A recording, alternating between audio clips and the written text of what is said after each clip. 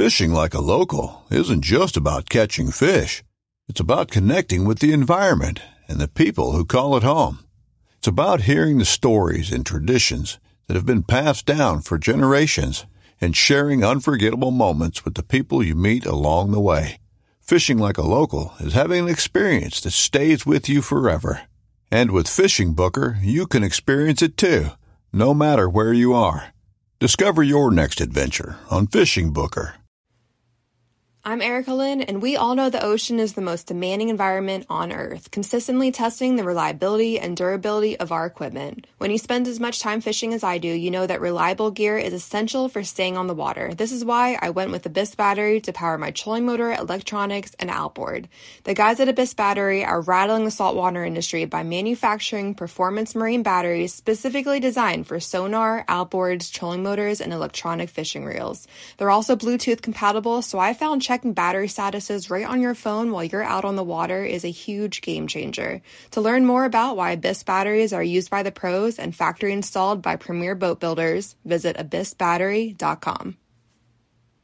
Working Class Bowhunter Podcast. It is episode 511. Son of a gun. Wowza, getting up there. What's up, Doug? Nothing, you. Just me and Doug on the intro here. But this is a one-on-one podcast with Waddell and I. Just because of the timing of it, just what we were able to make work and all that. So sucks I couldn't be there. Yeah. So anyway, good podcast, lots of fun, a lot of truth, a little bit of ranting, a little bit of cussing, fun conversation all around. I think this was a good one. This is going to be one of my favorites. I think just from Waddell going nuts, which is great. I know. I got in and saw a little bit, heard a little bit of it, but you guys walked in at the end, which is cool.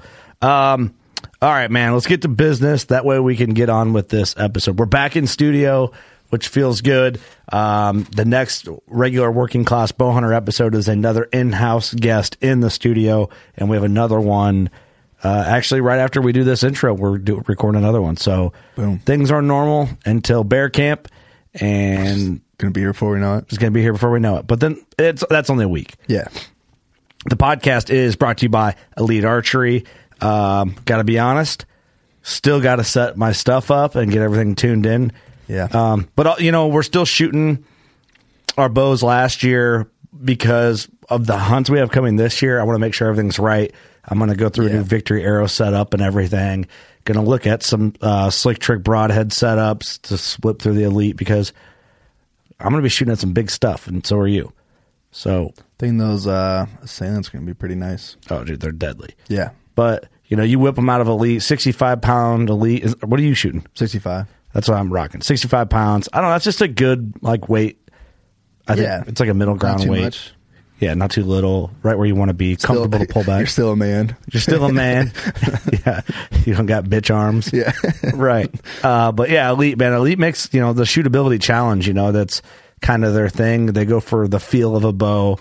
It's when I switched to Elite, I was like, oh, this is like pure enjoyment of shooting a bow. So if you haven't shot one, what a bow should feel like. I think that's what I think too. That might be a biased opinion, but I'd say just try it. Yeah, at least try it. You can't be mad at us if you don't try it. Yeah, you can't shit on us if you don't try it. Yeah, just try it. Elite Archery, just try it. Code WCB if you want to get yourself a new bow. Have it shipped to your local dealer.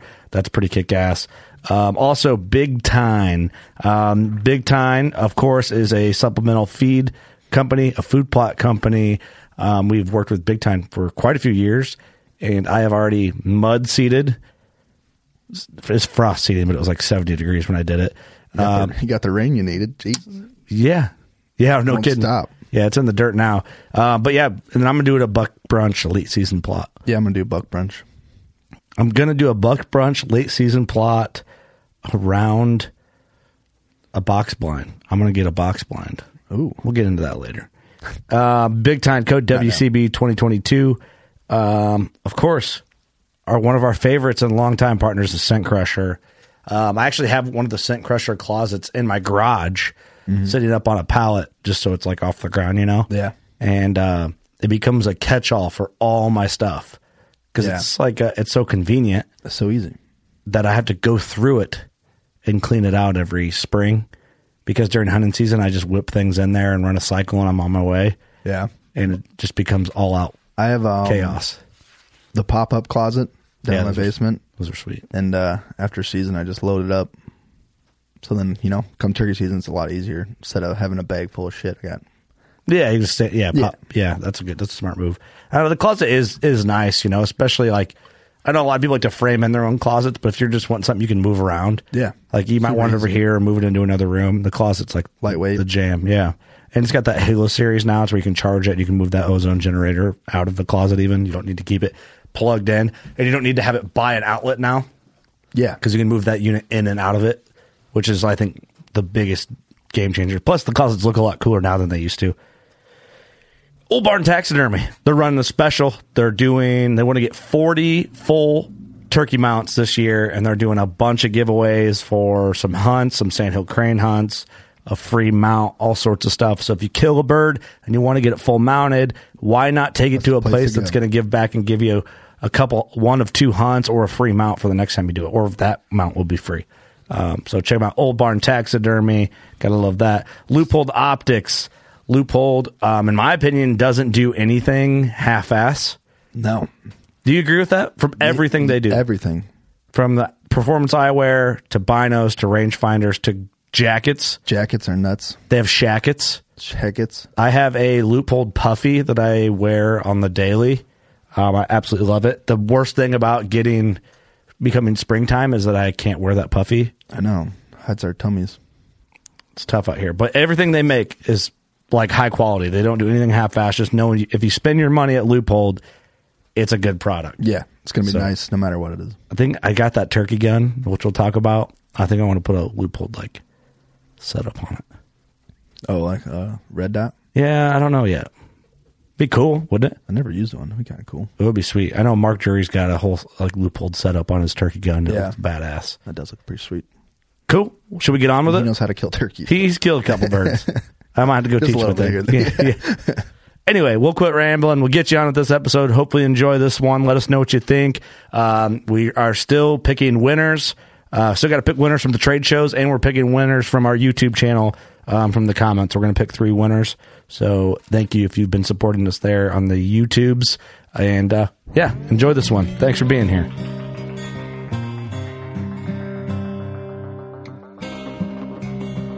I'm Chase Rolfson with Rubline Marketing. This is Jeff Lindsay. This is Michael Pitt. Hey, everybody, it's John Dudley from Knock on TV. Hey, guys, this is Jared Scheffler from Whitetail Adrenaline. Hi, I'm Taylor Drury from Drury Outdoors. Hey, this is Nick Munt from Bone Collector. Hey, this is Melissa Buckman. Working Class Bow Hunter. Working Class Bow Hunter. Working Class Bow Hunter Podcast. Working Class Bow Hunter Podcast. Working Class Bow Hunter. Working Class Bow Hunter. Working Class Bow Hunter. You're listening to the Working Class Bow Hunter. That's right. This is the podcast for Billy Joe Lunchbucket, the working man, just like me and you. My name's Travis T-Bone Turner from the Bone Collector. Thank you for tuning in. Nobody pushes the envelope like Working Class Bow Hunter. It's really, really not that good. Working Class. Working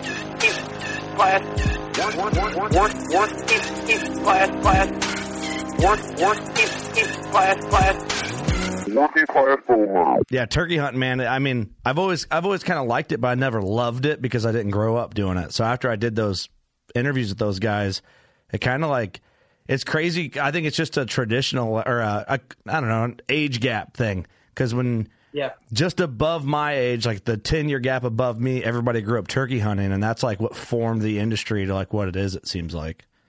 It is amazing, Kurt, if you think about it, and really when you're talking to a lot of these guys that's in the industry, especially like your Mark Drury, I mean, Terry Rom, I mean, so many of these guys that we know that work for these companies, I mean, immediate thought, we think about them as whitetail icons, but if you dig deep, they're all turkey industry guys. Not really just turkey industry guys. They're turkey hunters / callers, world champions.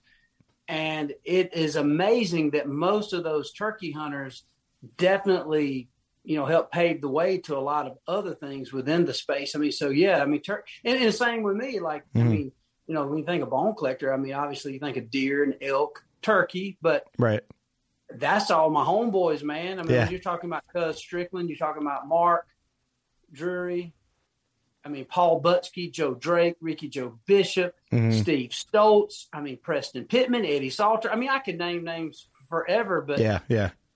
I mean, I don't know. It's a pretty cool deal. It's funny because it's like you said, you looked up to those guys growing up, and like my perspective growing up is watching Mark Jury, Michael Waddell, Bill Jordan, David Blanton, the Primos boys. Like, so it's, and I think it's just a little bit of a gap between, I mean, you're not a ton older than me, but you know, my buddy Austin Chandler, he's 6-7 years older than me, and he's hardcore into turkey hunting. I'm not as much. I grew up deer hunting.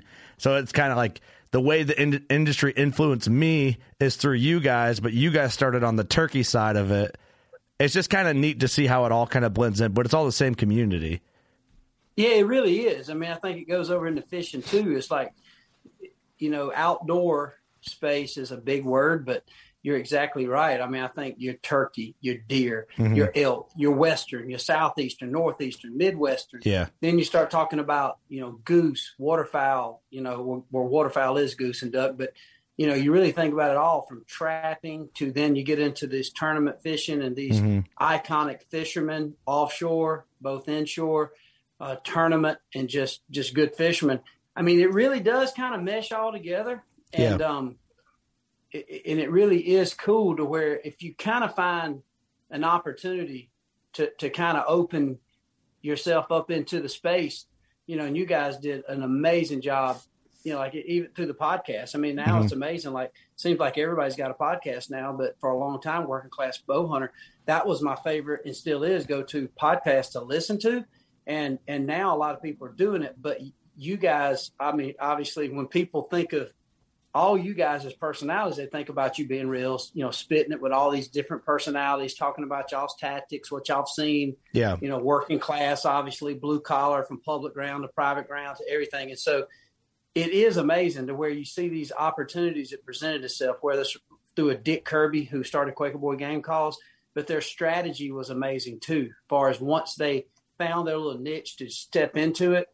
I think most of the time, if you have any talent and work ethic, it expands into other things for sure. Yeah, that is true. And I feel like podcasting was one of those things. I mean, shout out to you, man, for your podcast doing so well. It's like I think it was an overlooked thing, or I guess it wasn't even thought about. Because when we first started our podcast, we've been going just over 7 years. Like, there's a lot of people like, what? I don't understand what the hell you're doing.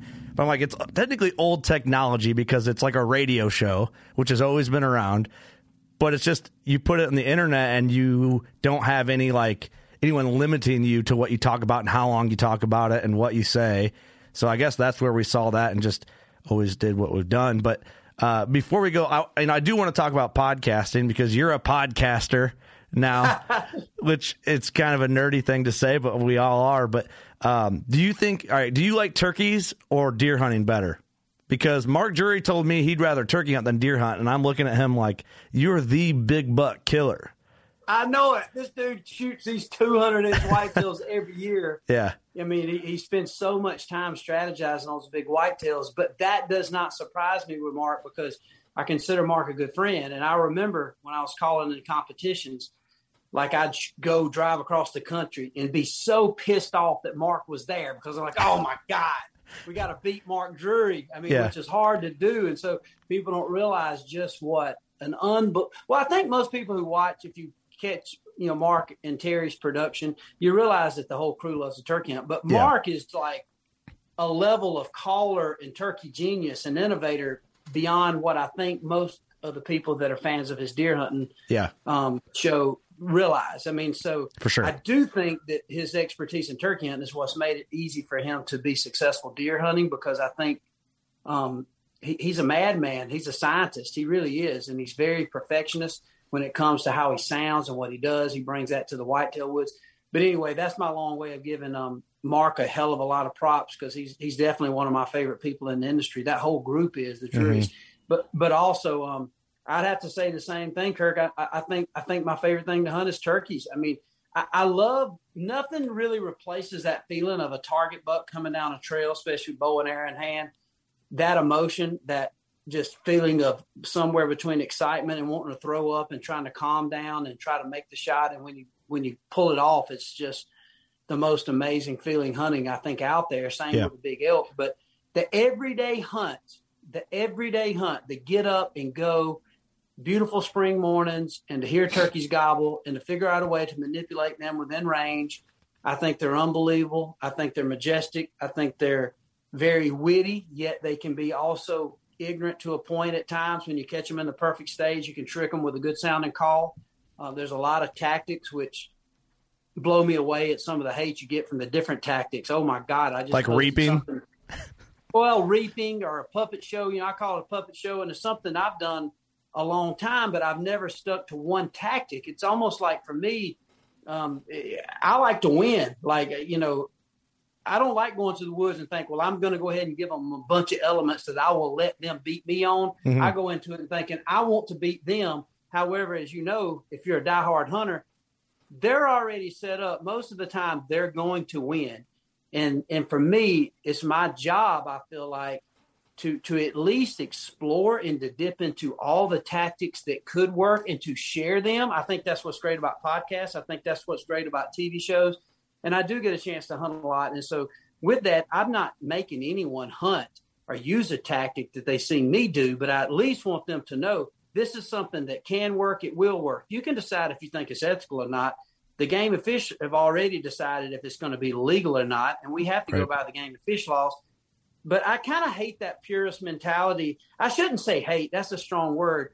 I just don't like the narcissistic approach of telling another hunter how you should do things. And if you don't do it the way I see you should do it, you're a sissy. You're not a hunter. You're a shitty hunter. You're not this. You're not that. And I just think that's so shallow. And it sounds like freaking Nazi Germany back when they were assassinating Jews. It just makes no sense to me. Yeah. I mean, and if you allow them people to judge the shots and you don't call them out from time to time, I try not to let them get under my skin. Next thing they're going to be doing is telling you, you're a sissy because you have a 4-wheel drive truck and you're going to be in buckskin with your nipples showing out there walking around with a freaking arrow and a flint napped broadhead throwing a spear. Yeah. And so next thing they're going to be picking out the colors of our house, telling us what girl we can date or marry. Yeah. So you have to be really careful with that. And I would never dictate somebody how they should hunt.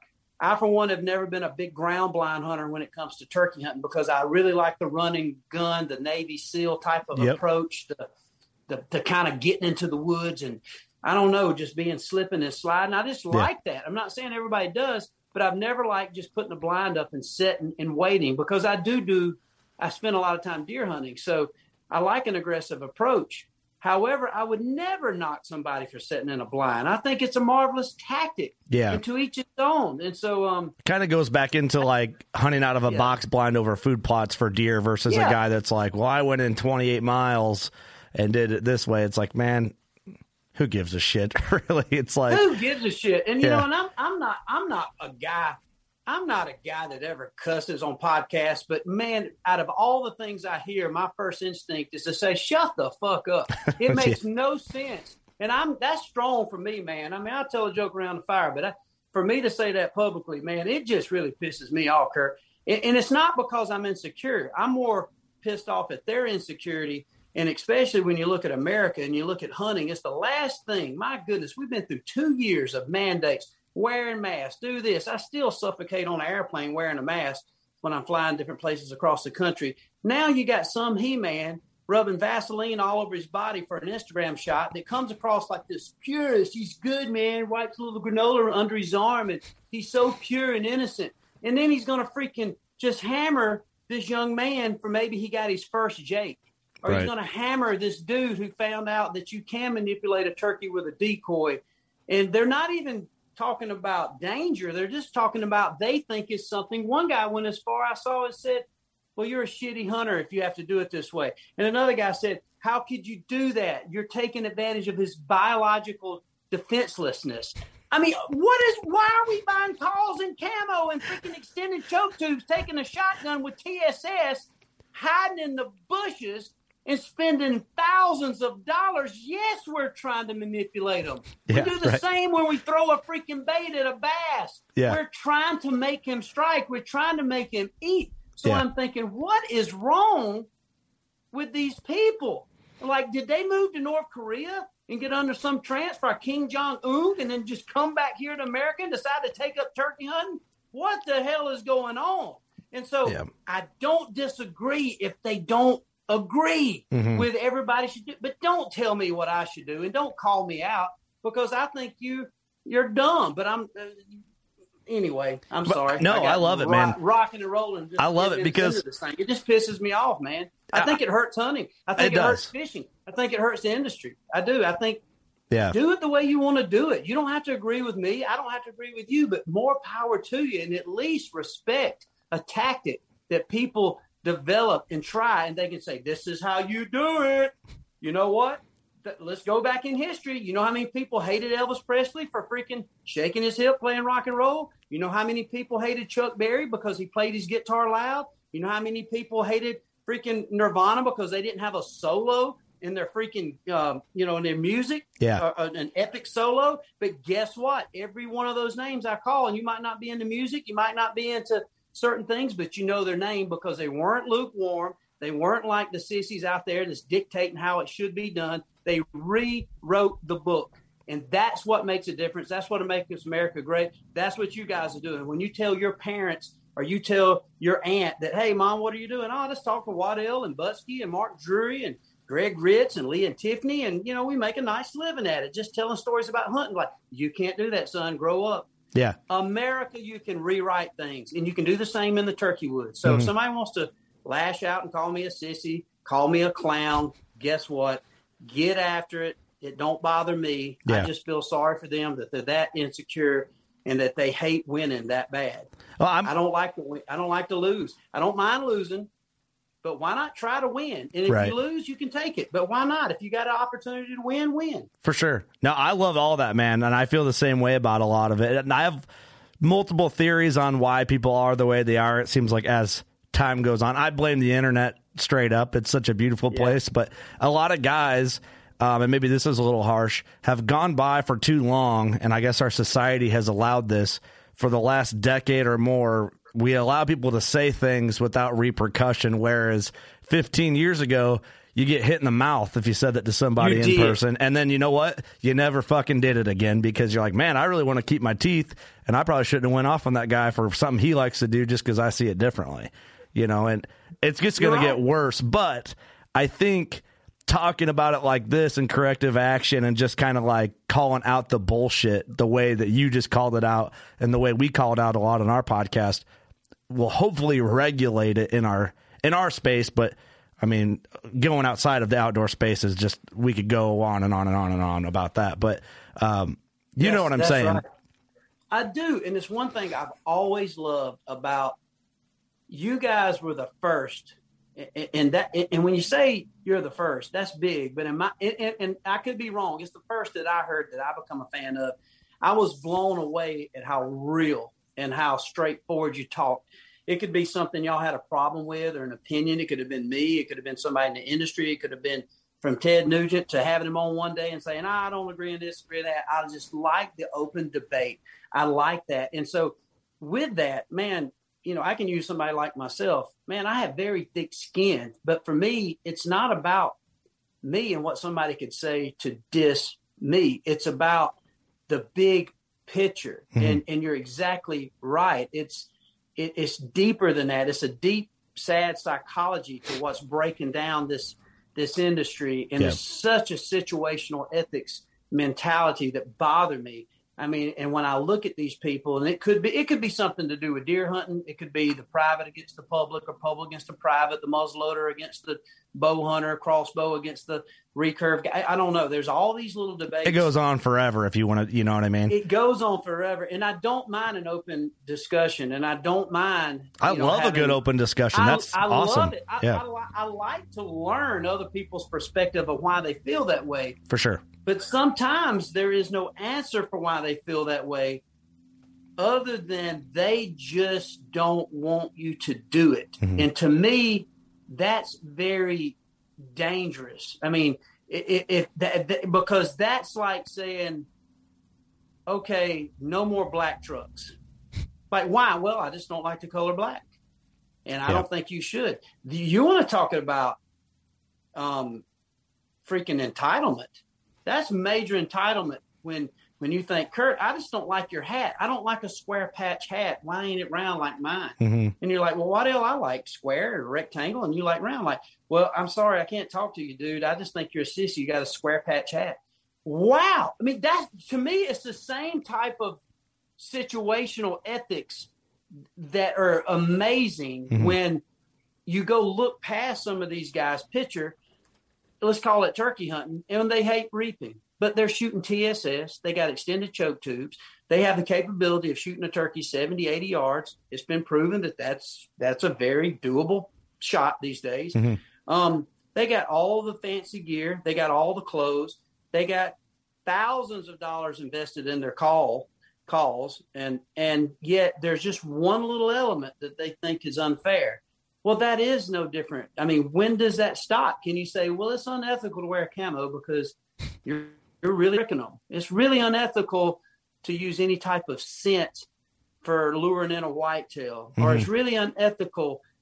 And I think the more I study it, I have become pretty open-minded to the world of hunting when it comes to the people who get a chance to do it, because I'm also very in tune with the people who don't get a chance to do it all the time. Again, that's what you guys tapped into, this working class mentality. Man, I'm spoiled. I'm so blessed and I'm so lucky. So the least I can do is say, guys, because of you, I've got this unbelievable opportunity to hunt a lot.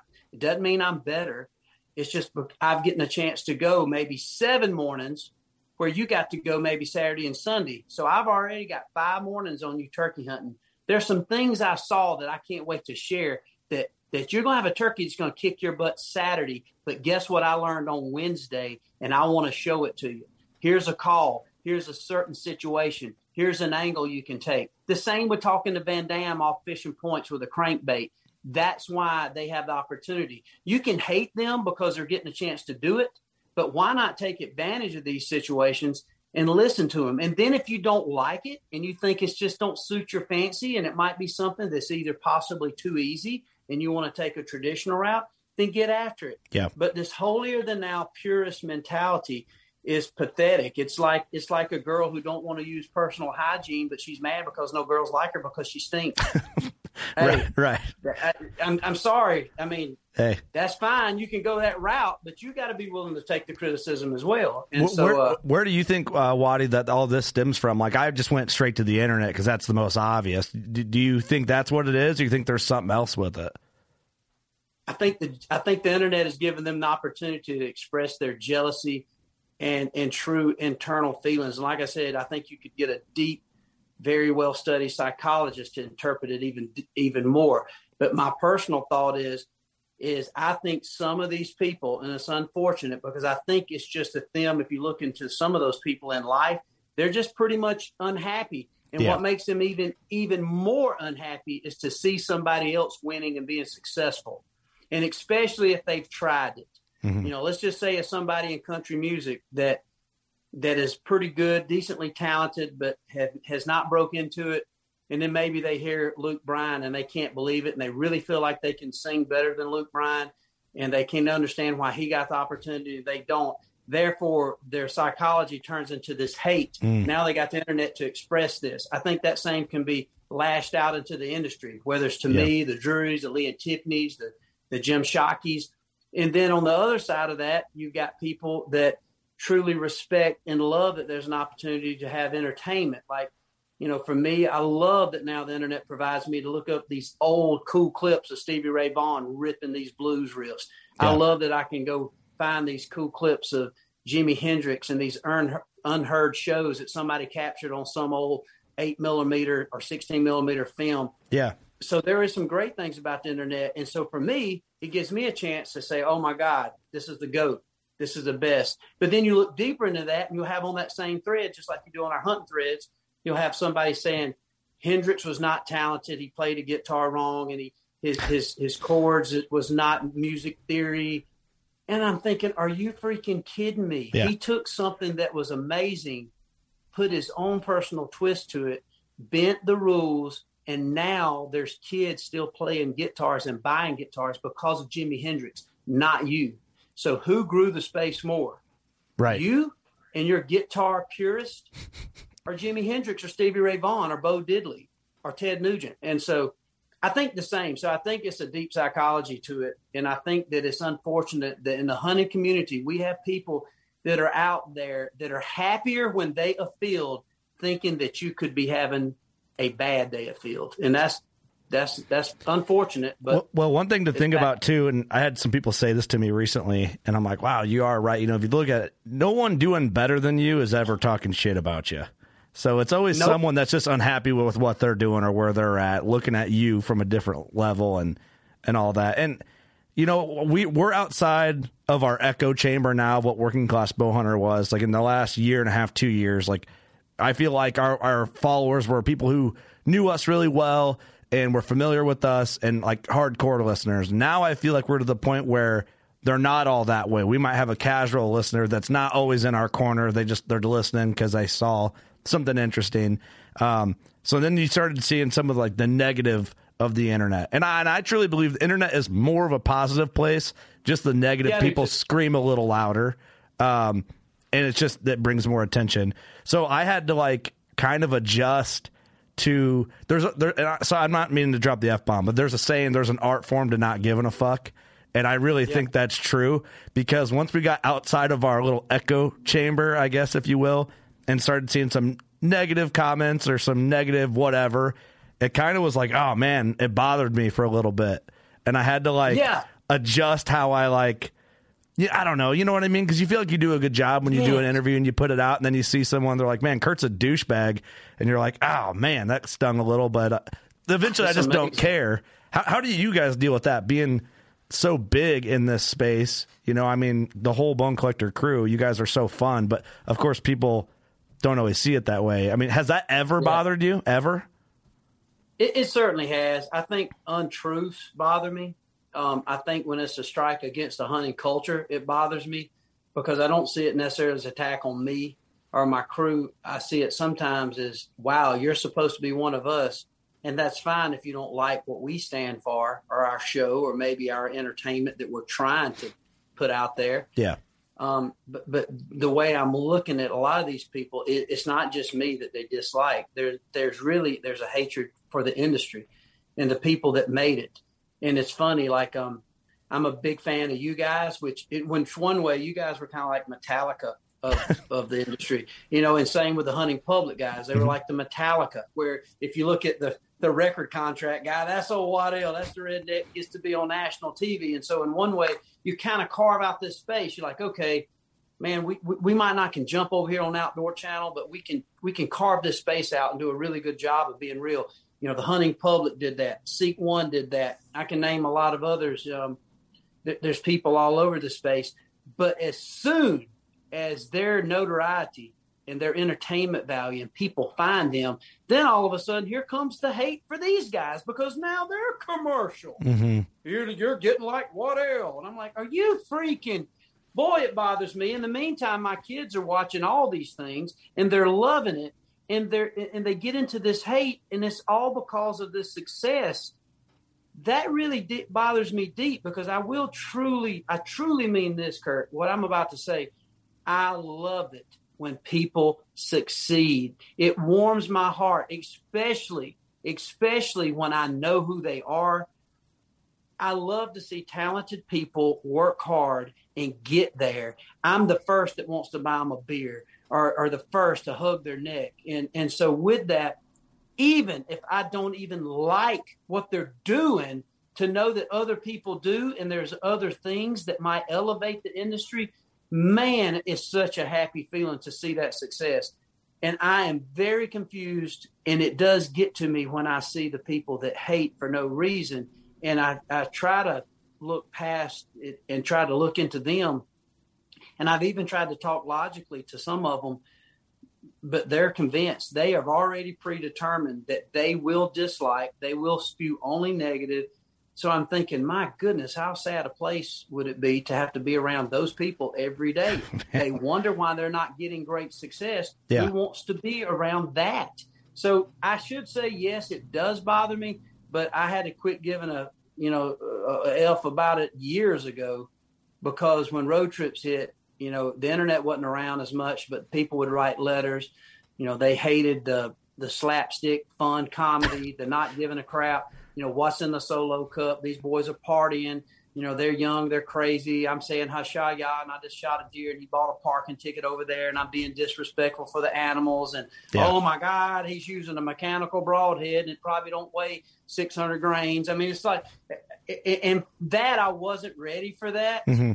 But I started realizing that if I turned it into a positive, I've had to think hard. It's like – and I certainly don't want to compare myself to some of these people, but I look at – but it's inspirational to me that when Eddie Van Halen first started tapping on a guitar, I mean, oh my God, it drove people crazy. Mm-hmm. Like, you can't do that. You're manipulating music theory. You know, you can't do these things. You know, Kevin Van Dam, I talked to him. He caught a lot of flack because a lot of people said he fished too fast. He killed everybody, and he's the first guy to win $1 million just on winnings, because he took a crankbait bait and caught freaking 30 fish to everybody else's one. Yeah. So with that, my God, how can you not respect a guy like that? But for sure.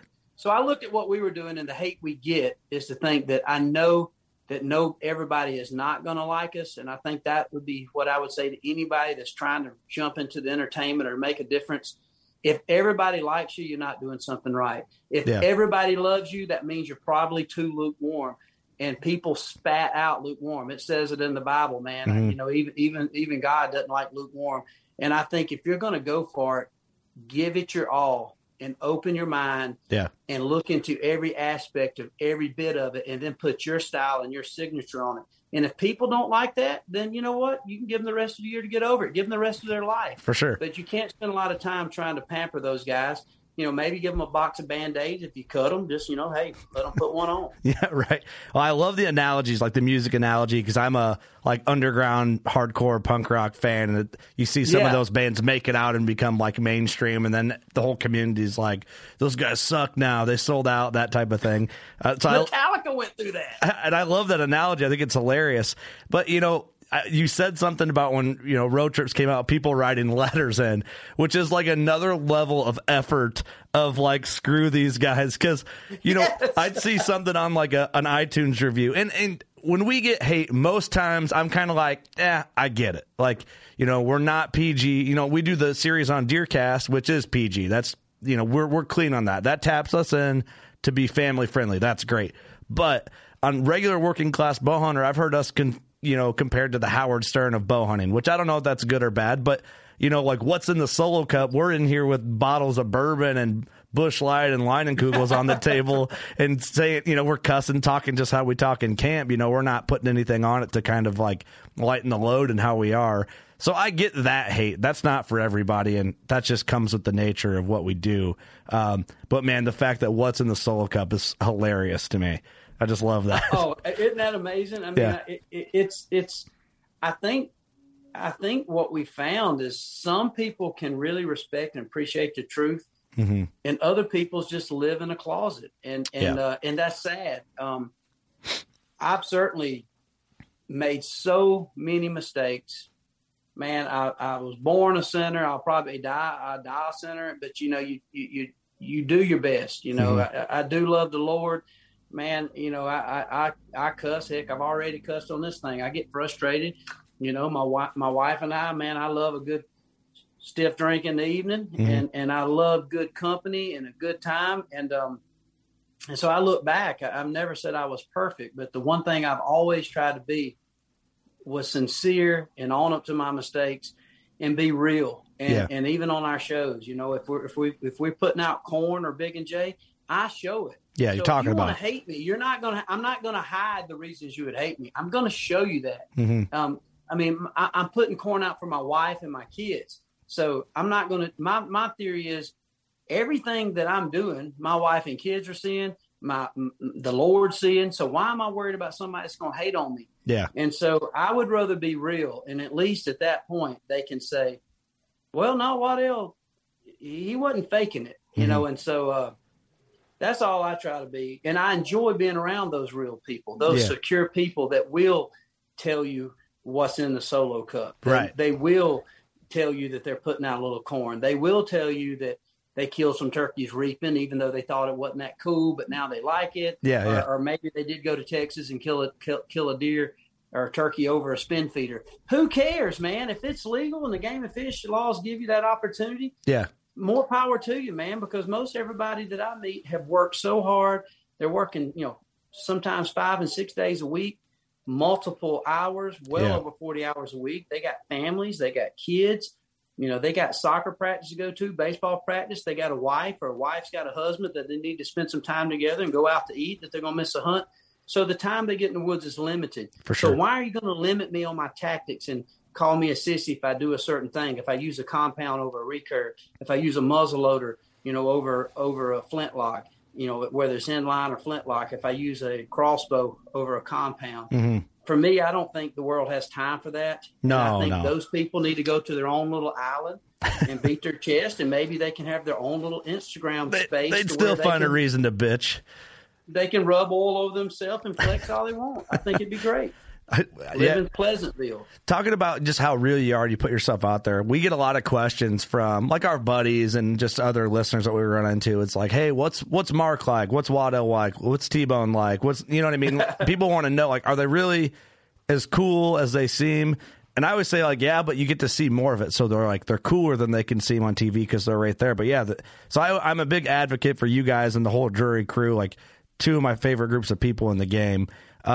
And I guess that translates to your podcast doing as well as it's doing, is because, one, you're great at talking, you're charismatic, and you're just honest about things. So talk about starting a podcast, man, and kind of diving into that whole realm of things. It was crazy. And again, I know I give y'all a lot of props, and I've always thought, man, when I appreciate that too, by the way. When credit's deserved, it should be given.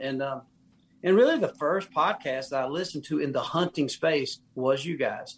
And T-Bone turned me on to it, and he said, "Man, you're gonna love this." And T-Bone. I mean, obviously, he's been going through a lot. Sweetheart of a man. Love him. Just everybody's friend, everybody's brother or uncle or dad. If you're young enough, he's just that dude. And so I did, and then soon after that, I had a chance to be a guest a few times, and so immediately it kind of opened up the door to what podcasts were. And then I got sucked into the murder mystery stuff, like rolling down the road and listening to all these podcasts on solving these cases. Yeah. Obviously I listened to Theo Vaughn. I mean, he's funny as all get out, Joe Rogan, who don't listen to Rogan. Yeah. And so anyway, it just becomes something that I found. It was almost like I was this older guy that found this new technology. But you're right, it was cool because it was old technology, but a new way of entertainment, and the way that you could find anybody, any personality, from Will Ferrell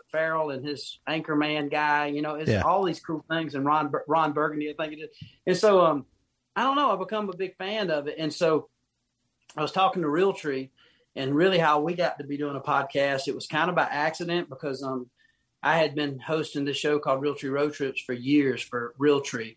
And Tyler Jordan, who got a lot more involved in the business side at Realtree, obviously been out of college a long time now, and definitely coming into Realtree and trying to start some new fires and new things. He wanted to be more involved in some of the TV shows. He said, Michael, I'd really like to really take and put a new face to Road Trips, which was the show that I had been doing for Realtree. He said, however, I'm a big fan of podcasts, and I think that you could do a really good job with your guest list and the people of putting together a very real and entertaining podcast of just campfire talk and tactics and being real. And so I thought, oh my God, I never really thought much about it. I remember talking to you guys because the Drury's were the first to do something in a big way with you guys from an outsourced type of thing. And I remember telling you guys, like, man, I wish you guys could help represent some of the stuff of Bone Collector, because y'all were so real. It represented what I like. I like the real banner, the real talk.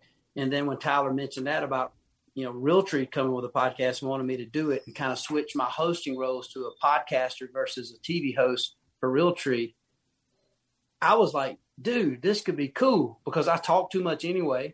I do have a lot of buddies, and I do like to debate. I do like to hear other people's side. I also like to argue for maybe the hunting culture side, and to do my best to represent it. So it was just a perfect fit. And so that's why a bone to pick, and that's why we come up with a bone to pick, because there's some things like we're talking here. Yeah. Some things need to be fleshed out. Some For things sure. need to be knocked off the bone and kind of laid out there. And let's talk about the good, the bad, the reasons, the why, what deserves a lot of respect, what possibly deserves criticism, even if it's in our camp, it doesn't matter. It's just an open forum to talk. And that's what I've enjoyed about it. Well, I love it. I think what's cool about like your podcast, and Cuz Strickland has one called Fistful of Dirt that does really well, but it seems like, I don't know, maybe my perspective is skewed a little bit, and I don't listen to a ton of outdoor podcasts because I don't want it to like subliminally affect me. I've said that a lot on our podcast. Kind of as like a creative, like I need to be influenced, but I don't want to be influenced by what someone else is doing in my same space, if that makes any sense. But it seems like a lot of podcasts get started as a secondhand thought of like, we should just have one to have one, and they don't put the energy into it. So most companies or people who already have a name that start a podcast, they're very just like, we just got to put it out so we were there. And it seems like yours and Cuz's, you guys put effort into it, so they seem to stand out above everybody else's that comes from an organization already. So I don't know if that sounds like a compliment, but I'm giving you one. Well, thank you. And that is actually probably one of the best compliments you could give our podcast for sure. And I think Cuz would feel the same, is because I think there is it's weird because I've always said I feel like the youngest, oldest man in the industry. Cuz has got me probably about, I would say 10 years. I'm not sure how old Cuz is, but I know he's been going in the industry since around 83 from the last interview we did. He's been going, and I started in 94. So I do think Cuz was lucky to get started when he was very young, as did I get a chance to start young. I think Cuz got hooked in with Primos, then Mossy Oak, vice versa, me with Ron Brothers Game Calls and Turkey Calling, and then on to Realtree. But in that, when you look at the Realtree and Mossy Oak story, there's so much respect from the personalities on both sides. I mean, I love Cuz Strickland. Obviously, I'm sitting here talking about Mark Drury. Mark has always wore Mossy Oak, but there's so much love, even from the Bill Jordan and Tyler Jordans. They love the Drurys. They love Cuz. It's such an amazing respect. Yeah. And so, but at the same time, fierce competitors, when it comes to selling product. But I do think there is a part to where it's a little bit of us, the old guard, even though I'm a little younger, even though I'm in the boat with these guys, because I had a chance to start really young. I think that's why I like Cuz will talk about some things that's, is pushing it in the envelope in Cuz's way, who is a very conservative guy. And I think sometimes it's good to open the door to some new things. And that's what podcasts did. That's what you guys, I remember the first time I heard a few your guys' podcasts, and I heard y'all drop the F-bomb and I saw y'all drinking Busch beer. I thought, oh my God, man, can they do that? I like that. I like that. Literally, like, I drink a beer when I listen to the radio. Why not drink a beer when I'm, or smoke a cigar when I'm sitting here? I do it around the campfire. That's what we do. So when I got past myself with that, and it kind of opened up this closet of being able to say and do different things. Not to say you got to do that, but there's a lot of people in the industry that have two different personalities. Yeah. You've seen that. You've got the TV radio guy, but then you got the dude over here they're almost looking around. Hey, man, all the cameras off. And a lot of times you'll find that when all those cameras off, this dude is so much fun and so loved. Yeah. But when the cameras are on, you're like, dude, that's not as cool. And so, hey guys, sorry to interrupt. Hope you're enjoying this episode. The podcast is brought to you by Trophyline, trophyline.com. And Trophyline is not, I don't want to say it's just a saddle company, because it's not. But they offer saddles, American-made saddles, the Mission platform, the EDP platform. The EDP platform is actually what I rocked last fall. I almost killed my biggest buck out of it. Didn't work out. But that's a story coming up on the podcast. I have the so it's an acronym. Carry All Your Shit 2.0 backpack will hold sticks and the platform and everything you need to become fully mobile for the right situation. Is saddle hunting the only way? No, it's not. We all know that. If you do say that, then you're a nerd. Nerd. And we don't think that. We think why not have more tools in your arsenal? Why not go both ways? Well, we go both ways. Trophy line. Get yourself one. They go both ways. I don't know. They're gonna love that. No, they're not. They're like, God damn it. If you need knee savers, aka knee pads, you can wear them. Not for us because we're not full nerds, but we do love that they offer an American-made saddle. The EDP platform is the Jam, American-made, casted in Central Illinois, which is also cool for us. So check out Trophy Line. A lot of stuff coming down the line from them. They, I think you're going to see some good stuff come out of them. And you know what's cool? They get our attitude on being mobile and kind of where we stand on everything. So, and bringing a quality product to the people. Exactly. Check them out. Trophy Line. Thermoset. Thermoset is probably I was going to say is in its shining moment this spring, but I'm going to have Thermosets out tomorrow because it's raining like crazy right now. Yeah. And if I'm going to go hunt turkeys, Todd and I are going, we're going to not sit in the mud and we're going to have warm butts. Yeah. If my ass is wet, it's game over. It's no fun. No. So Thermoset, code WCTS on Thermoset's website. Get yourself one. A D-Wedge is like the turkey hunting king product there. It's D-Wedge season. It's D-Wedge season. I'd say the D-Wedge is like just as important as your gun right now. Oh, that's so perfect. If you're running you a don't gun. need a tree. You don't need or bow. I keep saying gun because I'm turkey gun minded right now. You're just ready to blast them. I'm ready to blast one pretty heavily. I saw you shoot last week, and you're ready. For a guy who never shoots shotguns. That was really good. Thank you. I'm not that good. I thought you. I mean, it was good enough. I can shoot some stuff, yeah. Yeah. But would Victory put me on the catalog turkey hunting with my $400 shotgun that I put a wrap on? I think it looks pretty dope. They better.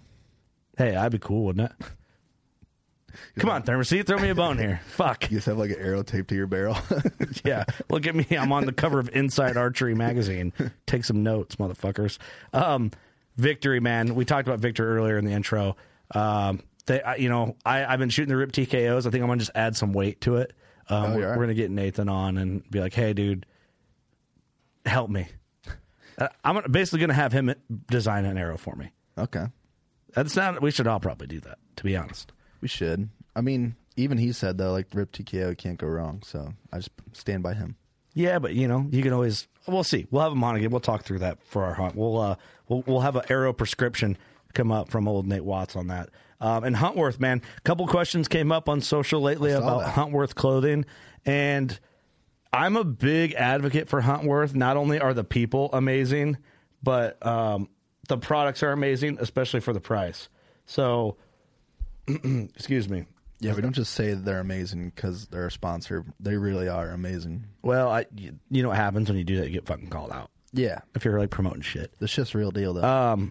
You can get into a nice jacket for $150. Pants in the same ballpark. They have solid color pants now, starting at around $110.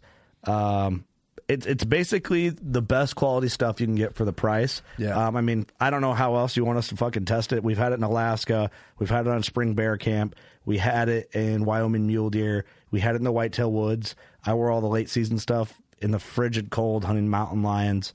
We're taking it back to Spring Bear, or from Turkey to Spring Bear to Africa to the Elk Woods, back to Whitetail Woods. We're really going to test it out through everything. So yeah, we're running it through. Like, we're actually wearing it, motherfucker. Like, I'm on top of a mountain in one picture I put up in the group. If I didn't believe it, I wouldn't be on a fucking mountain wearing it. Hold on a second. Let me put this on.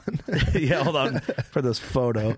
But yeah, we believe in it. And we do, you know what? We do have a promo code, dude, and we've been failing on it. Do I have it on there? No. We have a cheat sheet on here. I emailed, oh shit, where is it? Give me a sec. Give me a sec. How have I? Here it is. Yeah, WCB 15, people, for Huntworth. Save yourself a little bit of money. Whoopsie. Yeah, okay. Well, there it is. I don't know how I delayed on that. Sorry for that. That's real time right there. There it is. You got a veteran shout out? Oh, we do have one more, because I got to make this plug while you're here, Doug, because you're my favorite when it comes to this one. Camofire. Camofire.com. And Dang, right now they got some goodies. So it's a revolving deal. So there's 7 hours left on these deals. The website refreshes and there's new deals. Holy smokes. That chair would be perfect if I could blind. Hold on, is that chair $10? Yeah. How is that possible? Holy shit, how is that possible? Well, fuck, looks like I'm making a purchase Yeah, I'm about to buy Camel one. Yeah, I'm Fire. about to buy one right now. There's a Stealth Hunter insulated chair. Oh, it's a chair cover. Ah, damn it. Still dope, though. They had me in the first half, not going to lie. Well, I mean, that's actually not a bad idea, especially if you got a box blind. But right now, they have Jet Boils 25% off. Alps Mountaineering tents right now, 35% off. Everything from two-way walkies to camp stuff, like camping tables, camping chairs. There's an e-bike on here for 27% off. All sorts of goodies. Really, it's just always changing. It's all useful stuff that Isn't that you'll crazy? use. It's always changing. I like it. It's fun. Just like the other sites I visit. Oh, look at these Black Ovis sleeping bags. 37% off. Dude, I need one, actually. Yeah, you do. Especially for bear camp. Yeah. Dude, there's some tents in here, 40% off. $80 for that single person tent.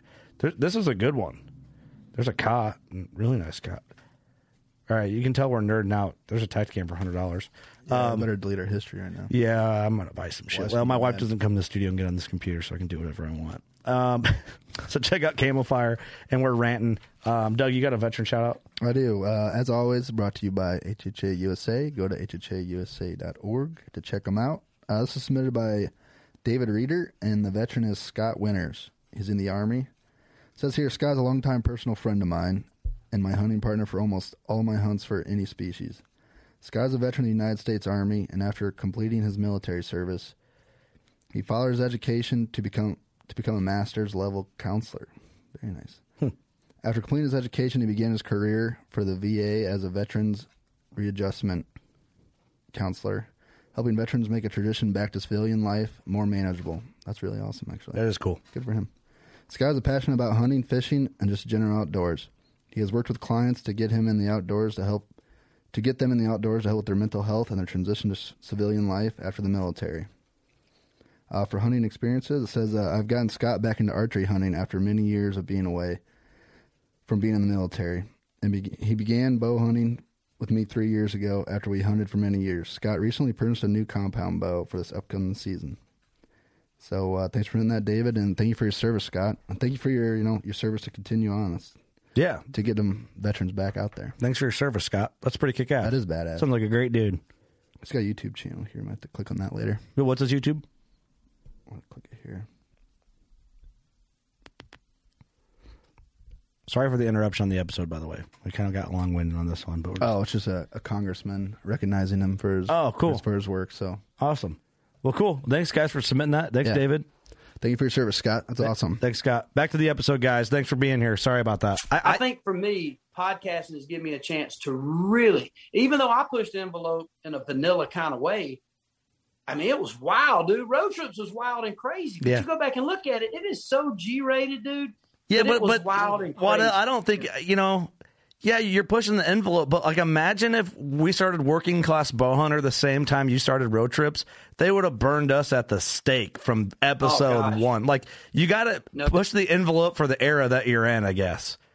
I don't know. I pushed it as far as I could. Yeah. I remember, some of the things I said, and even when you talk about, we started talking about reaping turkeys, there was taxes and stuff, and we were just not, we were trying, I hate to use the word artist because that does sound kind of weird. We weren't artists. We were the creators. Just young and creating things of the way we lived our life, the way we hunted, what we said, being real. And I realized that being real and being raw and being straightforward was being almost too over the top for some. Mm-hmm. But thank Jesus, most everybody reacted in a very positive way back then because they had never seen anything like it. They actually had seen a lot like it. It was their hunting camp.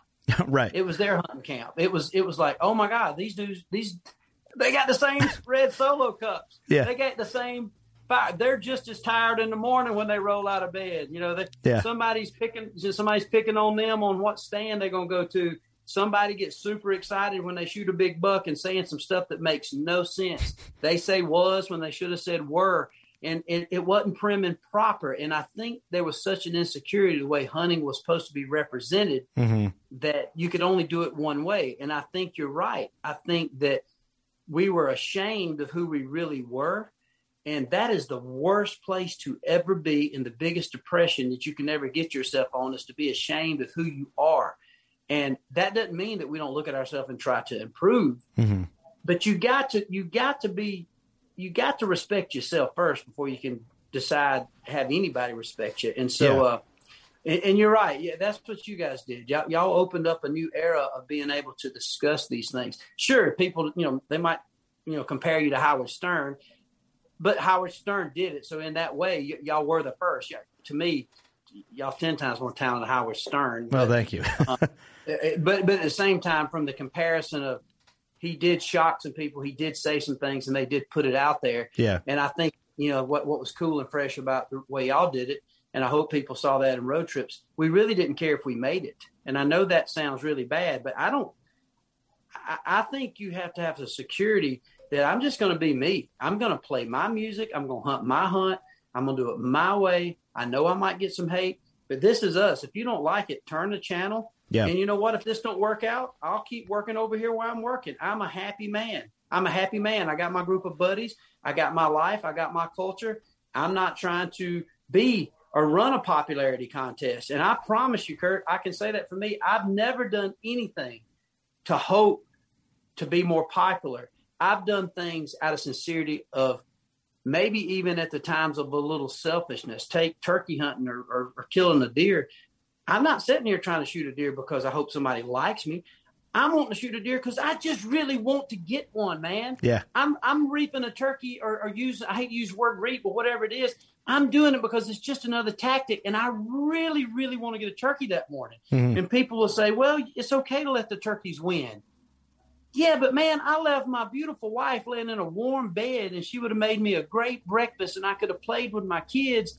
And if I'm going to go spend this 2 hours, I only did it because I really want to enjoy the outdoors, and I really hope I can get a turkey. Yeah. I really went fishing and left my family because I'm happy. I'm not trying to escape this family life. Most of the time, I'm taking my kids with me. However, if I go fishing, I do want to catch a fish. For sure. So call me a jerk. I mean, I'm not saying I can't live if I don't. I do. But to me, I'm thinking, man, I should have stayed at home today. That was a beautiful sunrise, and it was beautiful. But, man, I should have went to my boys' T-ball game. Yeah. I really should have. I mean, so I don't know. You got to juggle all these things. I just did things because this is what I loved, and hopefully minimal people could see the passion. And if they saw how much I loved it, then maybe they could learn to love it like I did. For sure. That's it, really. I love that, man. I love that. Because when we started the podcast, we never thought of going where we're just talking shit, talking hunting, having fun. But, at the same time, we always tried to tote the line to where we've always been ethical. We've always been by the book. But we can have fun and be rowdy and have a good time and still be that. But at the same time, we never voted ourselves to be the almighty spokesman, president of the hunting community. Like, I don't want that. I don't want that job. I want to entertain people. And I guess the goal with our show, if you're in a car with a lot of everyone else in the car doesn't hunt, they don't know anything about hunting, but you do, and you're driving, you put on Working Class Bow Hunter. I want those people to not be bored out of their mind and find entertainment value in it. And kind of be like, wow, I don't know what they're talking about, but these guys are a good time. Like, that's one of our goals in what we do. So, definitely we're ethical, but I'm not voting us to be president of the hunting community because, we're definitely not that, but we just like to have fun. So, who was it? I just saw some athlete who said, look, I never wanted to be a role model. I just wanted to play football. And as simple as that is, it's pretty deep. And I found the older I get, the more philosophical I get and the more I look at things. And I do think what we do in the hunting space, really in the entertainment space, is no different than anything else. I think being able to use the word entertainment is a huge word that the hunting industry and some of these TV shows and other podcasts forgot. They thought that immediately you're going to be in and you're going to be loved, but they forgot that you're in the entertainment business. If you do a hunting show, you are in the entertainment business and you are representing a culture. I mean, Clint Boyer was racing, but he raced because his job was to be the most entertaining racer, Dale Earnhardt, so on and so forth. So if you get into the space and don't recognize that you are there to entertain, or at least bring forth the things about hunting that does entertain, then you're in it for the wrong reason. If you're doing it hoping people will love you and think you look kind of hot in camo and that you're tough and you're rugged, and man, it's about not going to go anywhere. Yeah, it's real corny, real fast. You're going to be a celebrity, or you're going to be, somebody that's signing hats. People are smart enough to read through that very, very quickly. We're the John Daly. Smart. Yeah, we're the John Daly of hunting. If you compare that to and John don't care. John don't care. But that might be a bad analogy. I don't think so, because I think you guys are. That's the thing, man. And I'm, we're a little different in age. I got y'all by several years. However, I do think the more I live this life, the more I feel at peace with people that are real, even people that offend me, even people that are straightforward and say things that I don't want to be hurt, that I might not want to have heard. I just find refreshment and a delight to be around these secure people.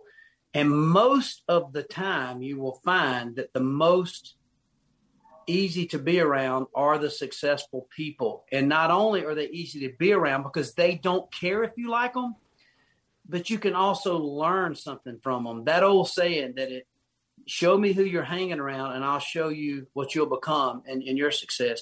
If you'll put yourself around secure, successful people that are full of positive energy and not negative energy, you will learn so much and you will have so much more joy in your life. And if you're around that hate and that group of people that's going around trying to, close down podcasts because they're saying things that don't need to be said, or trying to shut down a certain way of hunting, you will find that, man, you don't have a lot of joy. It's a sad place you can be living in. And if you're that convicted and you really think that it's sincerely a tactic in any aspect that you think is detrimental, then yes, bring your story forth and let the people give their verdict on it. But what you'll find usually is real personal. It's not biological. It's very personal. So I don't know, man. I like secure, real people. Me too. And I've always said, the way people talk, if they're, and I don't know, maybe it's my perspective, maybe it's like the blue collar background, but I know you come from that as well. Is like everybody knows the language on a job site. And it's like it's the worst shit you'll ever hear, and it's fun. It's tough, and the people, like I always say jokingly, I always say blued, screwed, and tattooed, and like I always say that's me. And I talk a little rough. I might act a little different. I don't look like a hunter when you see me at the farm store or whatever. But I feel like when you're around people like that talk and carry themselves a certain way, they're productive, but they're just who they are, like you said. Those are the most trustworthy people to be around because they're not going to be bullshitting you about anything. And you just go with it. Yes, Kurt, that is so freaking true because my dad, he was a contractor. So on every summer I worked with my dad. I mean, from sheetrock to running bull floats to framing houses to picking up trash. I mean, painting, none of it I was that good at. But the things I heard, the help, and the things I learned, the things I saw them do, I mean, and then literally the things my dad, the way he managed, and vice versa, the way some of his help managed me.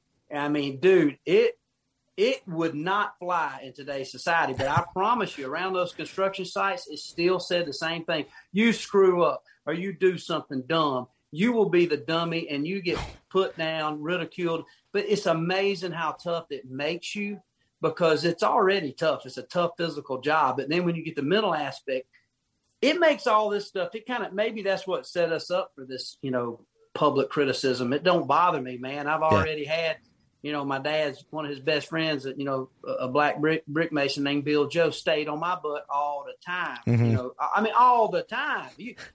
But yet that man loved me. He'll cry right now when he gets to talking about me and so happy for my success. Yeah. But there were times I thought, Bill Joe wants to kill me. He hates me.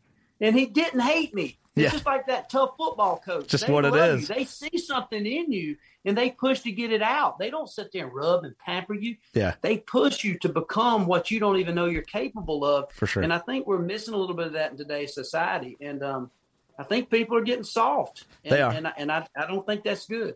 I worked on a farm for a while straight out of when I got a 2-year degree in business management and marketing, and then I went straight and worked on a farm and always around that shit, you know.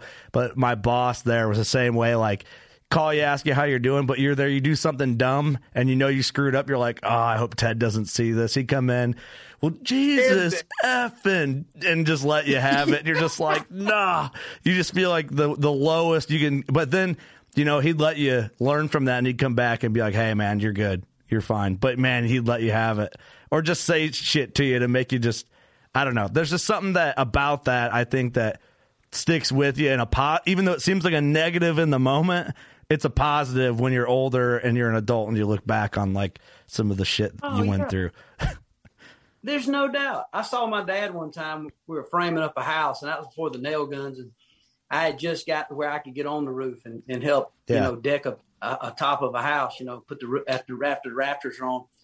And we were decking it. And my dad had just hired this old boy. And my dad was a saw man. He was ripping some places around the corner, some different things. Yeah. And we were pushing it up on the roof. And my dad said, hey, boy, he said, hey, look. He said, swing that hammer. He said, quit choking up on it. Get on the end of it and swing that damn hammer. He said, you pecking sound like a woodpecker up there. Because, you know, them guys that do it, they'll just get in there, pow, you know. Yeah, I mean, you're hitting it 27 times to get a nail in. Yeah, and so they're wearing it out, and so my dad's getting frustrated with this guy, and it was old hickory handle, little old east wing, but it had a hickory handle. Yeah, and so my dad finally he said, "Quit choking!" He was yelling at him. I said, "Quit choking up!" He said, "Quit! Come on, let's go! Hit the nail! Let's go!" And finally, my dad said, "Hey, boy, throw me that hammer down here." And he threw the hammer off the roof. And my dad just took his skill saw and cut about that much off of that. And he said, "Now you don't have to worry about using the end of it." Just cut his freaking hammer handle right off. And that's the things. And I'm sitting here listening to this. And if you don't think I ain't this young, 15-year-old kid, I'm beating the hell out of it. And the whole time I'm thinking, I'm going to get real good at this turkey calling. Yeah. Because this is tough. This is a tough way to make a living. Yeah. And there's still people. I don't forget that. And that's why getting back to this whole hunting industry thing, guess what you did on a Friday night, cool fall evening? You went home, had you a couple beers, figured out where you wanted to go hunting. Yep. That next morning, you had been rode hard. You've been pushed hard. You had a little money in your pocket. You still thought you deserved a little more. Cold beer tastes good, a little round steak. Salisbury steak, maybe your wife made some meatloaf. And in that case, looking back, my mama did. And what did we have to look forward to? Get up on a Saturday morning on a frosty day and go deer hunt with a 30-06. And now what do those same people have to look forward to? Kill it and post it, and some dickhead is over there posting some sorry stuff that didn't even have the week he had. Yeah. That didn't have his hammer handle cut off and his boss on his butt all week.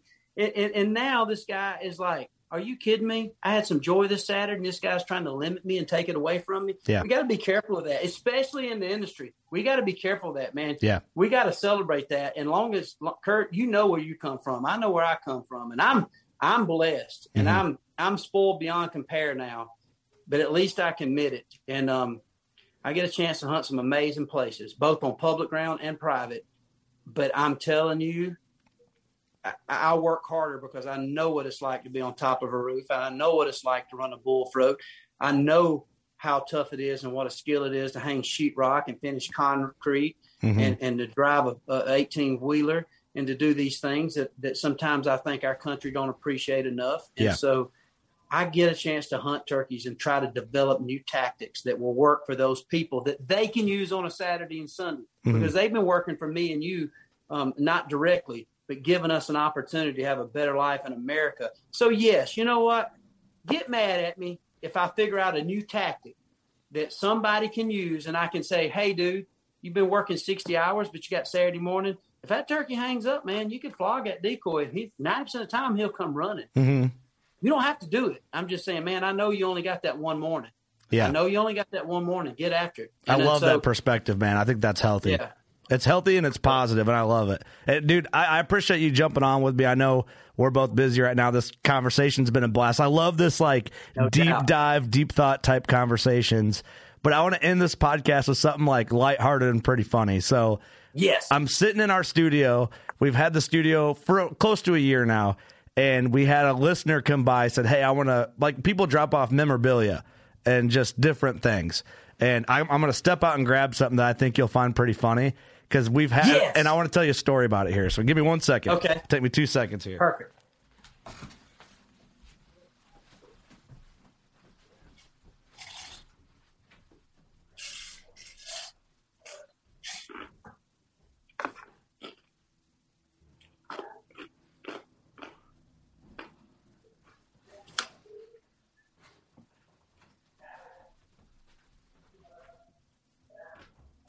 Here's the big reveal. All right.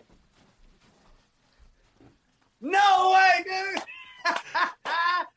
Are you kidding me? So, dude, I have not seen that thing in forever. So, I'll just stand it up back there. That is the bomb, man. So, a listener brought that by, and it was at some archery shop, and that was like closing down or something, and he's like, hey, he grabbed it.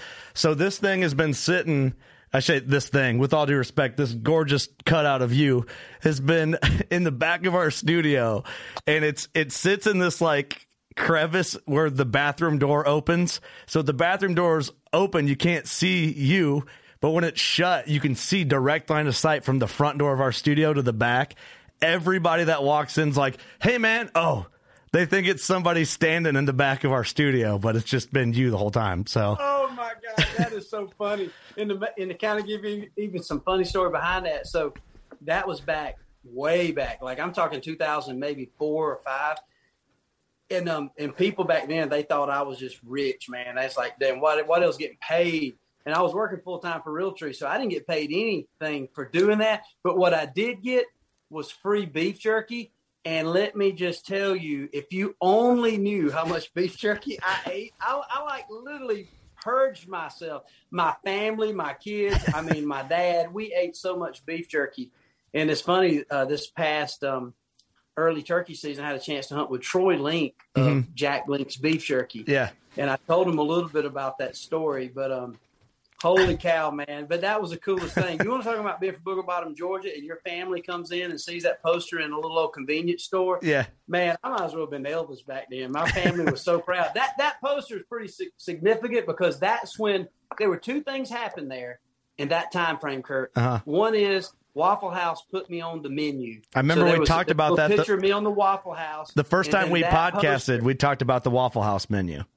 My family really thought that I had just failed in life. I mean, like, people's like, well, what's Michael doing? Like, oh man, he thinks he's gonna make it in this hunting thing, and man, I don't know. He's yelping at turkeys and trying to hunt deer and videoing Bill Jordan, and they trying to give him a little old show, but it ain't gonna do nothing. And then all of a sudden, like, Cousin Joe walks into the store and they see me, and it's like, now they're all calling me looking for beef jerky and coupons to go to Waffle House. So that's awesome. I hadn't seen that thing in a long time. You don't have one of these?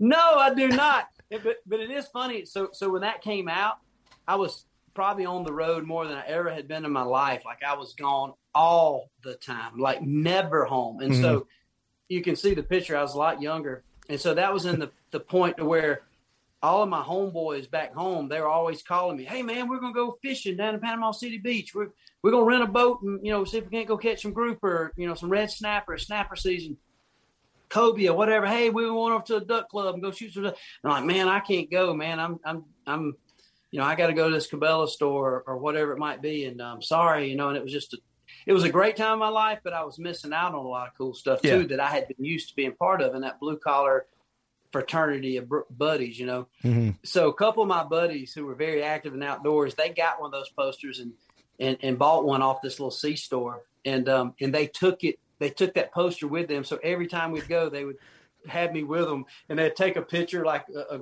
limit grouper or bass fishing. They'd always have me there, and I was always had that same look. I was always sitting there. So that's amazing. That's pretty cool.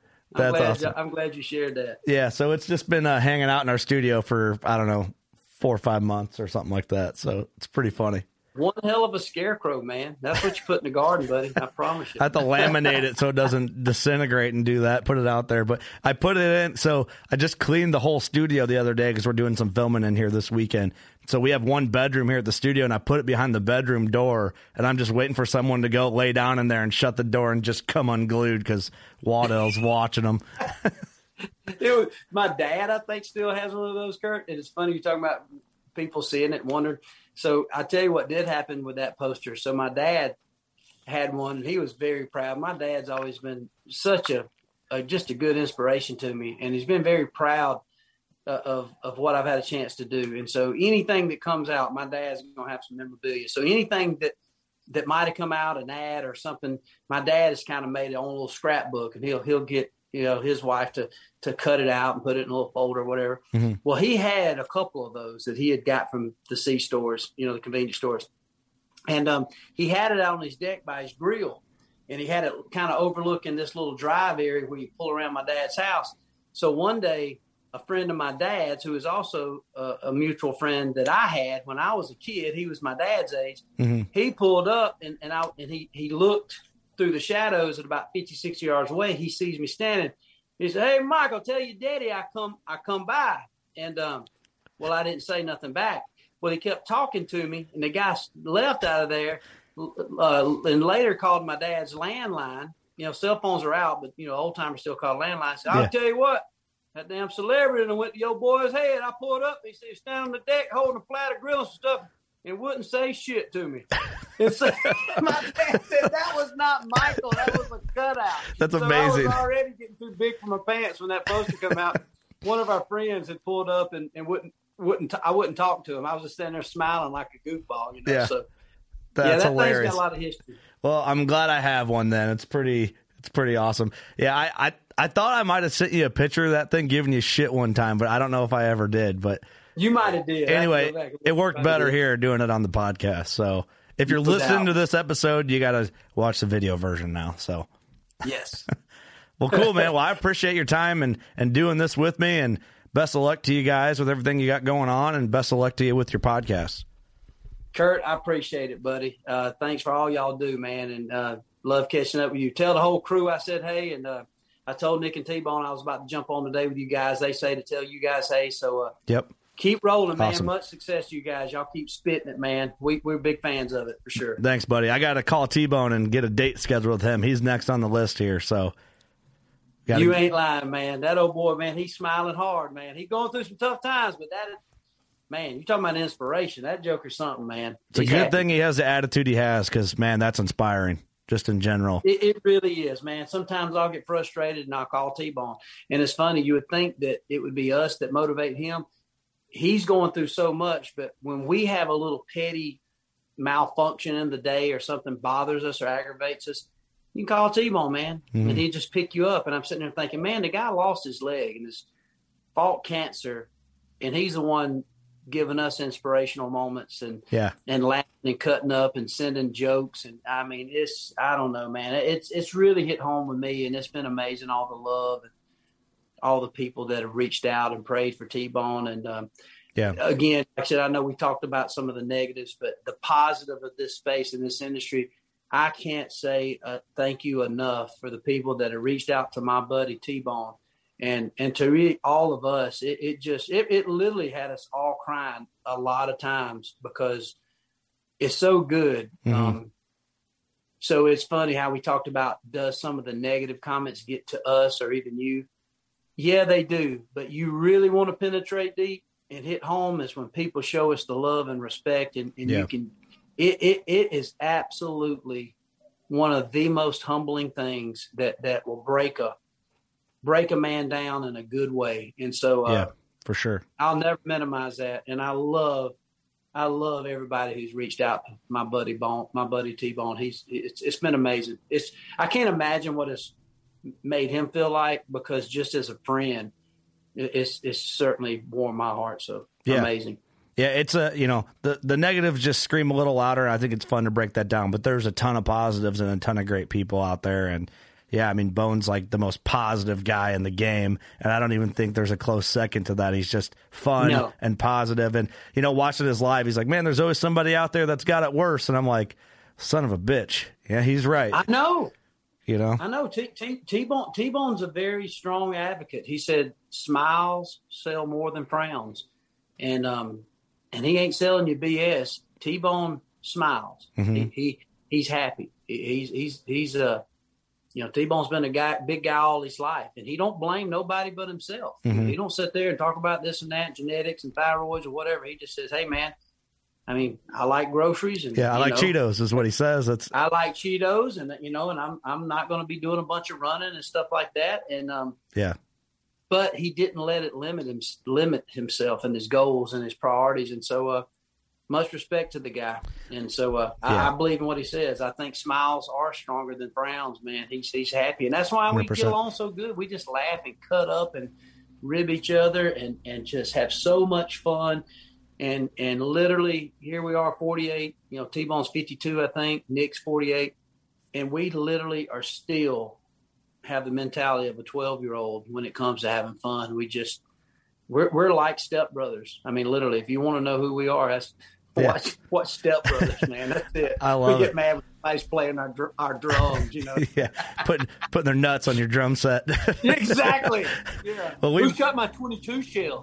I know I had 2,492 in here, and there's only freaking 1,500 left. Right. So who shot them? Exactly. Yeah. Well, we miss Bone. He's awesome. He'll always, if we can, if he's at the same trade show we're at, we'll all go out to dinner. And last year at the Wisconsin show, we all ate at this nice steakhouse together and got some good steaks and cut up. And we went this year and we're texting him while we were there and sending him pictures and good vibes and stuff like that. So we missed him. We're overdue to catch up with him. So, well, I know he can't wait. He loves you guys, and he's y'all's biggest fan, man. And that's the thing with Bone, man. I love the security he has, and he definitely, if he sees something he likes, man, he promotes it and talks about it and tries to share it with others. And so I don't know, I can't say enough good things about T-Bone. Nick too, man. Nick's a good guy too, man. He is. I've been very blessed to have some good people in my life that I call friends. I work with them, but it's funny. It's crazy, man. It's when you see that poster behind that, and I look at the image of myself on this. Yeah, it's probably. I just left it there. I mean, it's like I have people that say, "Dang, Waddell, you getting old?" Like, man, yes. Well, shit. I done got old, man. Yeah. And I laugh because I still feel young at heart. But you look at me, Nick, and T-Bone. You look at my relationship with a lot of the guys at Realtree. I'm starting to kind of feel like the Rolling Stones, man. It's like we've been making our music a long time, and everybody don't love it. But we got a lot of people that do, and it's not because of us. It's because of what we represent, which is hunting and that culture, and that's what's so contagious. And so it feels so good, Kurt, man. It is. I'm in a happy place in my life, and I do get bent up sometimes and frustrated at some of the tactics of social media, keyboard warriors. Yeah.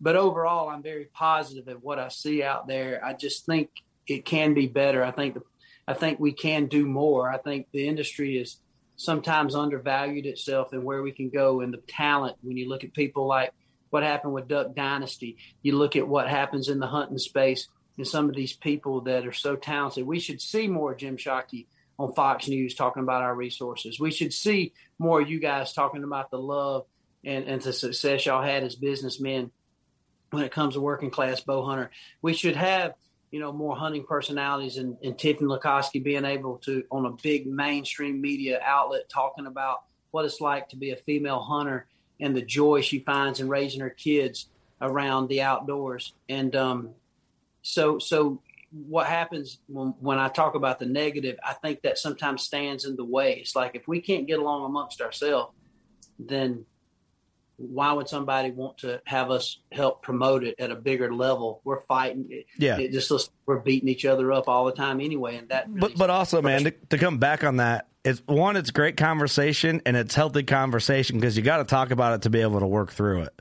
So yes, you got to talk about it. And so with that, if I come across, tough to some people that might have been one of the guys who made that comment, I apologize if I offended you. However, man, I am for you. That's the thing. I am for you. I am for your convictions and how you want to hunt. I am for conservation. I'm not trying to kill every turkey in the woods. I'm just trying to create a better way to do it for those who don't get to do it all the time. But at the same time, I mean, we have to respect each other's opinions without completely calling names and looking like, throwing stones and trying to shut things down. I mean, PETA is sitting around. They don't care if you reap a turkey. They don't care if you use TSS. They don't care if you shoot them with slingshots or don't get one 98% of the time. They just don't want me or you, the aggressive hunter, or the dude who's sitting by a tree and hunts for an hour and then goes to Waffle House to eat and most of the time don't get one. They don't want neither one of us hunting. Yeah. They don't want any of us to compound bow hunt, rifle hunt, nunchuck hunt, Chinese star. They don't want us to doing it with anything. Mm-hmm. And so in the meantime, you spend more, if those people spend more time trying to shut down crossbows or trying to shut down, some turkey season or something, it's just, that part of it, I think we need some improvement, but definitely overall, I think we're on the right track. We got good people doing good podcasts, spreading the good news about how cool the hunting culture is and how fun it is to share camps with family, friends, and really get after some of these elusive creatures that 99% of the time they do win, Kurt. They whoop us all. The best hunters out there, whether you see them on TV or the people that you never see, they beat us most of the time, and that's what keeps us looking for different tactics and different ways to win. Mm-hmm. That's it. Yep. That's it. I mean, people are always going to push to get better and to do more, and I think that's the way the hunter is going to do. I mean, think about it. We're breaking still every year. We're breaking the 40-yard dash. I mean, people have been running since before Jesus Christ. People have been racing and timing it, and we're still breaking it. So is the purist mad that we're creating better ways to ear to pocket, to build muscles, to run a little faster? Why should they limit us to on hunting? I mean, Ishii was pushing forward in bow and arrow. Mm-hmm. Pope and Young went on with that. Fred Bear went on to innovate. I think it's our job. I think if we're the last culture that's not innovating tactics, then it's dying. We're pretty weak. Pretty weak. That's the case. Definitely, man. I love it. I love your mindset on everything, and I like talking to guys like you because there's a lot of stuff that I probably internally need to be a little more positive on or think differently about. So it's always good to hear everybody's different perspectives and all that, and makes me. I think it helps me grow. Podcasting has kind of opened this opportunity for me. Same thing, man. I literally just want people to be able to do it their way, whether it's their podcast, whether it's their hunting show. Do it your way, man, because.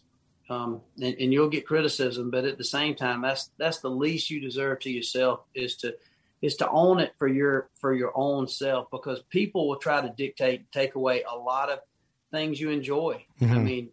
I mean, it's amazing. It's amazing what can be took from us. It's even more amazing that sometimes we will just allow people to take it out of peer pressure, out of feeling like a punk or that clown. And I promise you, that is one thing will never happen to me.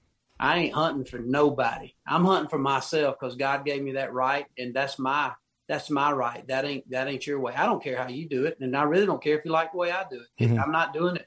I'm not doing it from you. If there's something that you see that works and something you see and you want to talk to me about that you like or dislike, man, that's completely fine. But don't come down on me for something.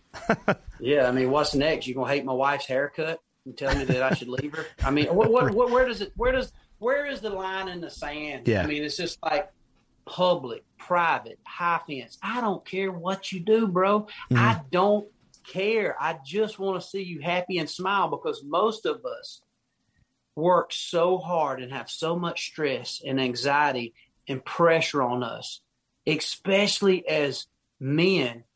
Again, that's careful how you say that. Woke culture will burn you down. But most men have a tremendous amount of weight on their shoulders, to make ends meet for their family, their children, for their business colleagues, for their partners. Mm-hmm. Women do too.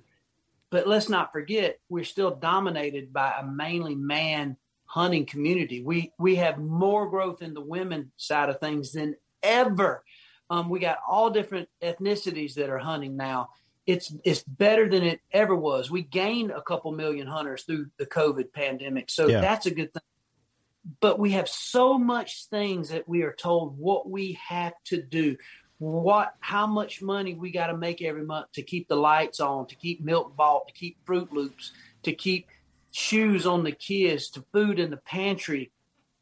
We don't need someone telling us how we have to hunt. Yeah, agreed. We don't need somebody to tell us that you got to do it in a ground blind, or you got to do it in a tree. You got to do it on private. You got to do it on public. And no matter which way you do it, if you get put down and you're told that was a sissy way, or you're not really a hunter if you do it that way, that is one of the most mean, cruel things you can say, especially to that man that has bust his ass, that has paid his taxes, that has all the stress of life on him. Mm-hmm. And now you want to steal his joy over taking a 30-06 and sitting by a pine tree and trying to shoot a 2-year-old buck. Mm-hmm. Come on, man. Come on. I mean, you got to look deep. Yeah. And I get frustrated at a lot of things, but we got to look deep. We got to look past ourselves. And so in that, man, I really say it. I say it a lot, man. I love everybody. I really do. But that don't mean that I can't get mad at you. Yeah. Because, we get mad at our youngins. Our wife gets mad at us. We get mad at them sometimes. But it don't mean we don't love one another. And I love every fellow hunter that wants to share the woods, that wants to get after it. And I'm not going to hate on them. It might not mean I might lose my cool, say some things back, because I am old school. I'll meet up. We'll brawl in the street. I'm old school, man. I don't mind getting whooped. I've whooped some folks, and I've got whooped a lot. Hey, you win some, you lose some, man. That's just part of life, man. I ain't going to say you ain't going to whoop me, but you going to damn sure know you was in a fight. I'm going to make you sweat. Yeah. Right. Unless this old thug nasty come and just freaking put me in some judo torture rack. Did you see that clip with him and Theo Vaughn? He goes, you know why I wear my boots on a plane? Because I'm looking for terrorists. I love it, dude. He's coming down. I'm gonna get a chance to take him turkey hunting Tuesday morning. I can't wait to meet this guy, man. He's such a cool cat, man. But you have to let me know how Kurt, that I is. can talk to you all day, buddy. I could, man. Hey, well, let's do it. Let's do this more often, man. We'll get together and we'll podcast more. I appreciate it. We always just get along like we've known each other forever. It's like your crew and our crew. It's just we're just all hunters and we all cut up. So it's just, of course, it's going to go smooth, no doubt. Well, let's podcast more often. Bring our crew over to your side, and you bring your crew over here, and we'll have some fun. We'll do that. I would love that, brother. And definitely make sure old Mark, tell him to take your turkey at one day, because I promise you that dude, you're right. He is OG. Yeah. Mark Drury is a stud. That joker is. He just texted me, actually. You want to see him go into just like kill mode. You let a turkey gobble, and he feels like he can get on an angle and get a setup on that joker. He looks like a Navy SEAL, sliding in on Osama bin Laden. I'm telling you. Well, I think I might actually end up out there for a day to hang out with him and Rob Keck for a day. So that'd be cool. So I got to grab some Wild Turkey 101 and just take that bottle. That way I can have like a glass with Rob Keck if he'll drink a glass of Wild Turkey whiskey. He will do that. And both of those boys there, especially Mark Drury, if you ever are somewhere in Missouri and you want to find Mark Drury, find a place where they're serving a little bit of whiskey and water, and you find a place where a turkey's gobbling, and I'm telling you, 90% of the time, you will find Mark Drury. Yeah, that's right. Well, and Terry. Yeah, the whole crew, they're all cut from the same cloth. But just to drink a glass of Wild Turkey with Rob Keck would just be like legendary, and Mark together. He would do it, man. So I'm telling you, Rob's a turkey evangelist for sure. I'm excited for it, man. Well, all right, buddy. I appreciate you, and let's touch base. And I appreciate you, man, having a good conversation with me. My crew's just got to the studio here, so they're telling me I got to run. Eric, get in here. Well, y'all carry on, man. I'll let y'all go too, man. Enjoy the conversation. Tell the boys I said, hey. Here's Eric. What's up, brother? And then here's Doug. What's going on? What's up? Doing good, buddy. What's up, Doug? Good to see you boys, man. Everybody's just rolling in. I wish I'd have been in there live so I could have a bush light with you guys, but we're back here in Georgia. Hey, so we're a little south. You better make it up here sometime. Just take out some turkeys and get over here.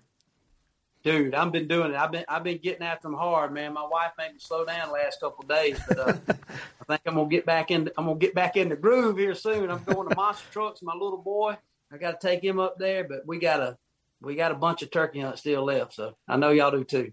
Right on. It's just getting started here for us. Oh, so. yeah, not even started yet in Iowa. Well, we were signing off, boys, and you showed up right at the perfect time. I had to show him the cutout.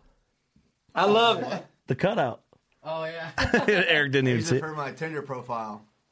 Yeah, I want to get about 4,000 more of those things and put them on all the fences and gates of all my haters.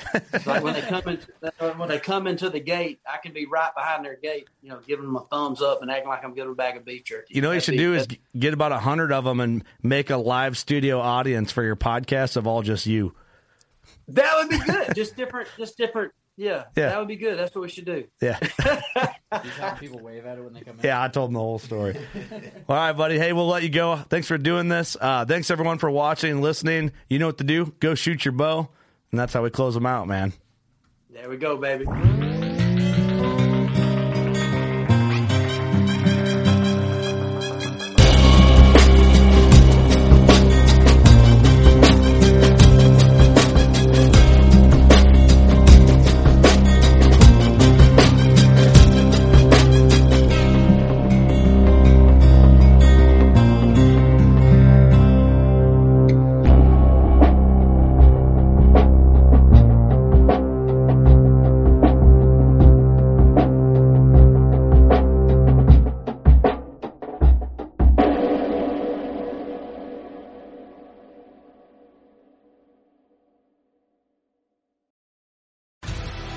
You want to succeed, you want to fish, you want to be one of the greatest.